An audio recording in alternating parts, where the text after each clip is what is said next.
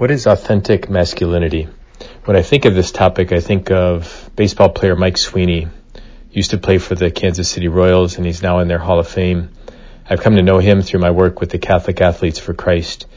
And I had the opportunity to go to his house a few times. And the first time, we had a nice dinner. And after dinner, his daughter went and got a rosary for all of us. And I thought they were just trying to impress the priest.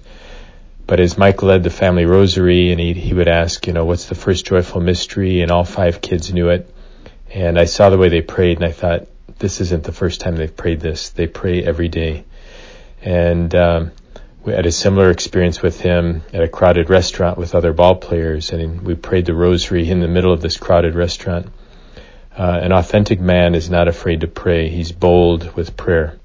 Secondly, an authentic man, an authentic masculinity is about a man who reads the scriptures, who devours the word of God and lives out of that.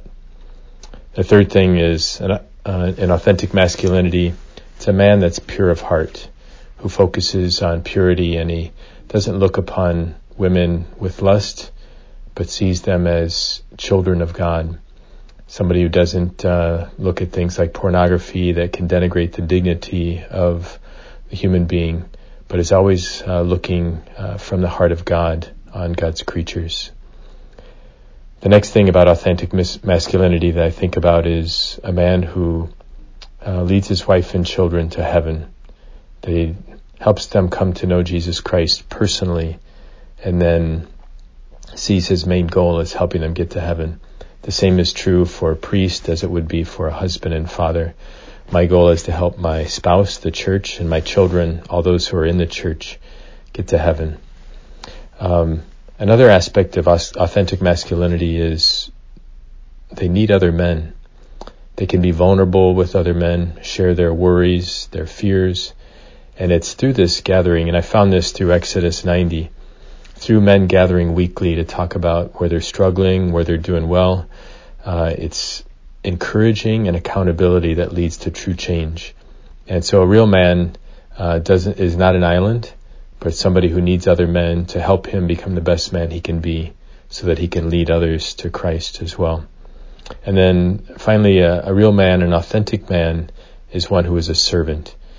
Christ on that first Holy Thursday got down on his knees and he washed the feet of his disciples, and he said, as I've done, so now you must do. And I think sometimes we think real men, are those who have others serve their needs. And Jesus showed us the way. So let us, as we prepare for this Holy Week, let us become authentic, real men, helping our family get to heaven, being men of the Word, who are pure of heart, who are bold, courageous, willing to change the world, can be vulnerable with other men, and that serve the needs of others. Have a blessed day.